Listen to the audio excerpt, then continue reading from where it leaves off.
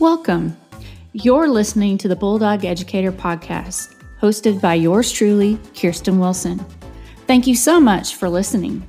Music created for the Bulldog Educator is by David Galvez. Podcast platform is through Anchor.fm. Welcome back to the Bulldog Educator Season 2. I wasn't really sure we would make it to a Season 2, but here we are. And those of you that have been loyal listeners and subscribers, thank you so much. Please, if you haven't already, share this podcast with your friends and get the word out. This season, I hope to do more mini episodes, not long episodes, so that you can catch me in a quick walk on a break for a couple of minutes, or a short drive between work and home, or home and the pickup line to pick up the kids, or just if you need to escape to the car and can reasonably escape for a couple of minutes without anybody missing you. This is what I'm trying to do, is to give bite-sized pieces of things along the way. So in this episode, which is Season 2, Episode 1, I am going to talk about, do you dress the part? And one of the things that's really hit home to me is that we all taught in what I call the Zoom mullet during the pandemic. Business on top, yoga pants on bottom, or pajama pants on bottom, or athletic shorts on bottom, but we all taught. And what we wore did not take away from our effectiveness or ineffectiveness as a teacher or an educator. And it just got me to thinking about, do you guys, and maybe you aren't part of this, but I remember the day when the dress code said probably 50 things that a female teacher needed to do, and maybe 3 things that a male teacher needed to do. One of the things I remember are, I had to wear pantyhose with sandals in Arkansas, humidity and hot weather. Y'all, there is nothing like pantyhose and sandals at recess duty in 98 degrees with 95% humidity. There is just no good way to talk about that. You also had to wear pantyhose with your dress slacks, and you were told to wear dress shoes that required somewhat of a heel. I also remember a little bit later in my career, and I was in another location that, and this is going to date me because now it's considered vintage clothing and all of the kids now are wearing it, is that we had cute overalls that you could get at the Gap or Old Navy. And we loved as teachers wearing these because they had tons of pockets. So we wouldn't lose our dry erase markers, our pencils, our chalk, our pens, our keys, the bathroom pass, whatever. We could keep everything in there and keep teaching, and we wouldn't lose anything. And I remember one year we were able to wear them, and then there was a personnel policy update about dress, and we were no longer allowed to wear overalls. Go figure. So I remember that day. I also remember being an elementary teacher, and as things were transitioning to being more hands-on and getting down in the floor with kids and things, kindergarten teachers especially, here we were wearing skirts, dresses, and then you would see coaches and PE teachers showing up in shorts and t-shirts. And their explanation is their job required it and what they did every day. And I was just curious, that seemed odd to me, that we getting on the floor and doing hands-on learning and doing that in heels and skirts was any different from the physicality of the work regarding coaching and PE. So that was rather confusing to me, and how they could justify one and not the other, and that the coach's clothing code versus the skirts and dresses or the teacher dress code could be different. The other thing that I found that's really odd to me is that when you're in that first, meeting of the year and everybody's lining out their expectations and what they want from you, and the leader of that organization or that district or that campus says, I expect all of my educators to dress professionally.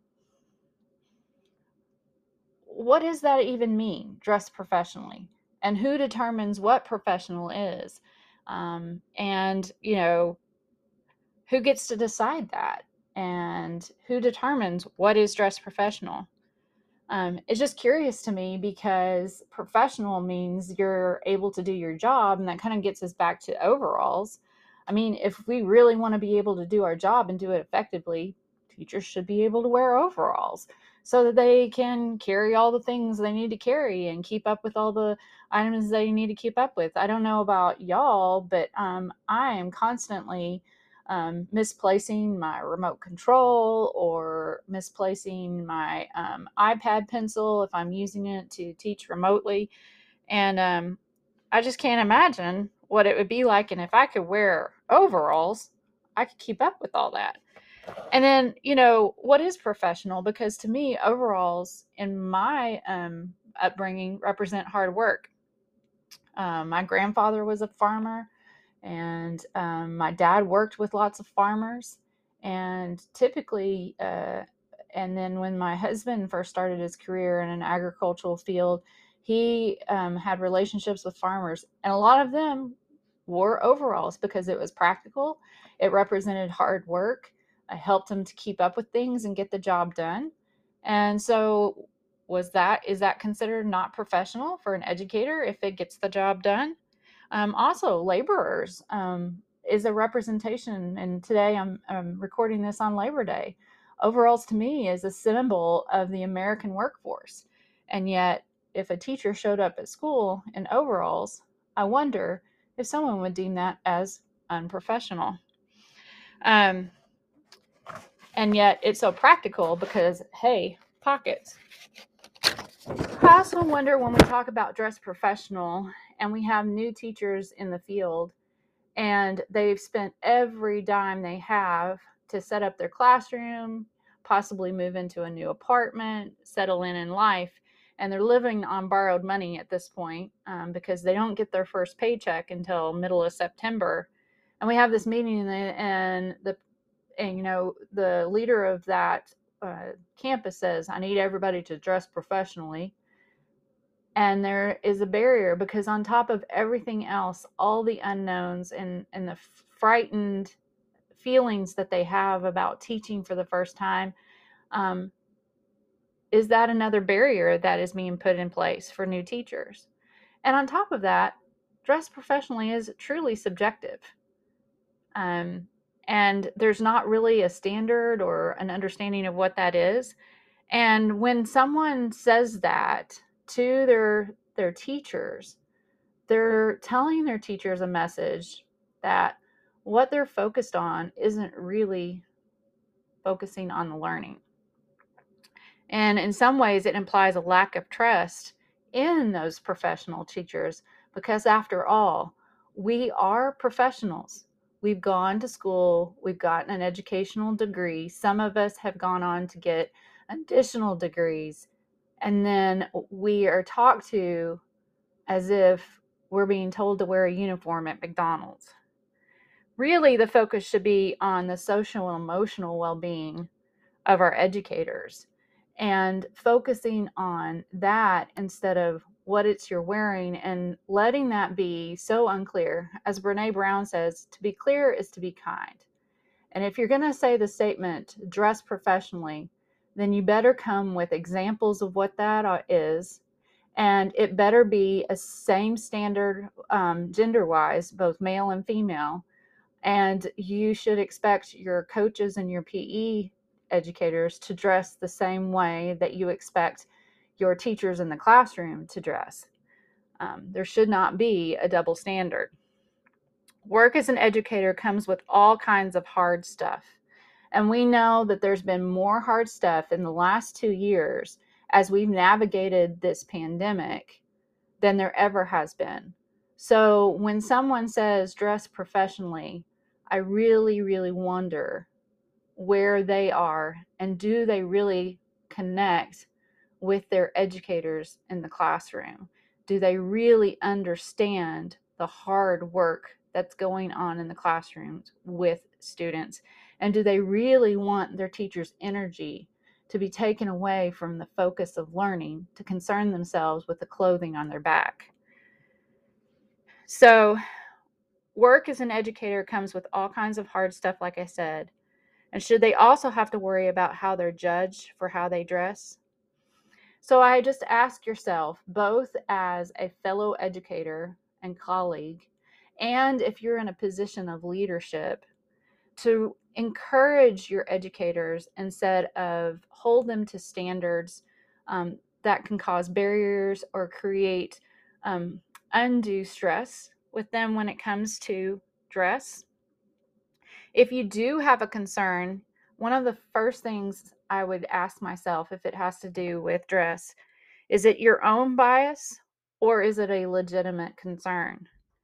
And I also encourage you to not send out a random email that goes to everyone that's ambiguous and nobody knows who's talking about who, or it creates side conversations that can isolate and diminish a sense of belonging with your teachers. Don't send a group email. Don't announce in a general staff meeting, or have someone else go tell the person that you want to address the issue with for you. By all means, do it yourself. Go talk to them, because if it's a legitimate concern, they probably would appreciate your going to them and talking to them directly. They may have an unknown need that they've been afraid to say, and if you approach them with grace and understanding, they may be able to let you know what's going on, and there may be something that you can help them with. Ultimately, our job as educators is to build capacity in our students and in each other. And let's not start off with creating a situation where people are wondering, do I dress the part? Let's focus on the fact that we're educators and we have a job to do, and let's help each other do it. And so in that way, let's build capacity in one another, let's encourage one another, and let's show each other that we care deeply for one another and have real conversations about what really matters with one another. This is Kirsten Wilson, and this is your Bulldog Educator signing off.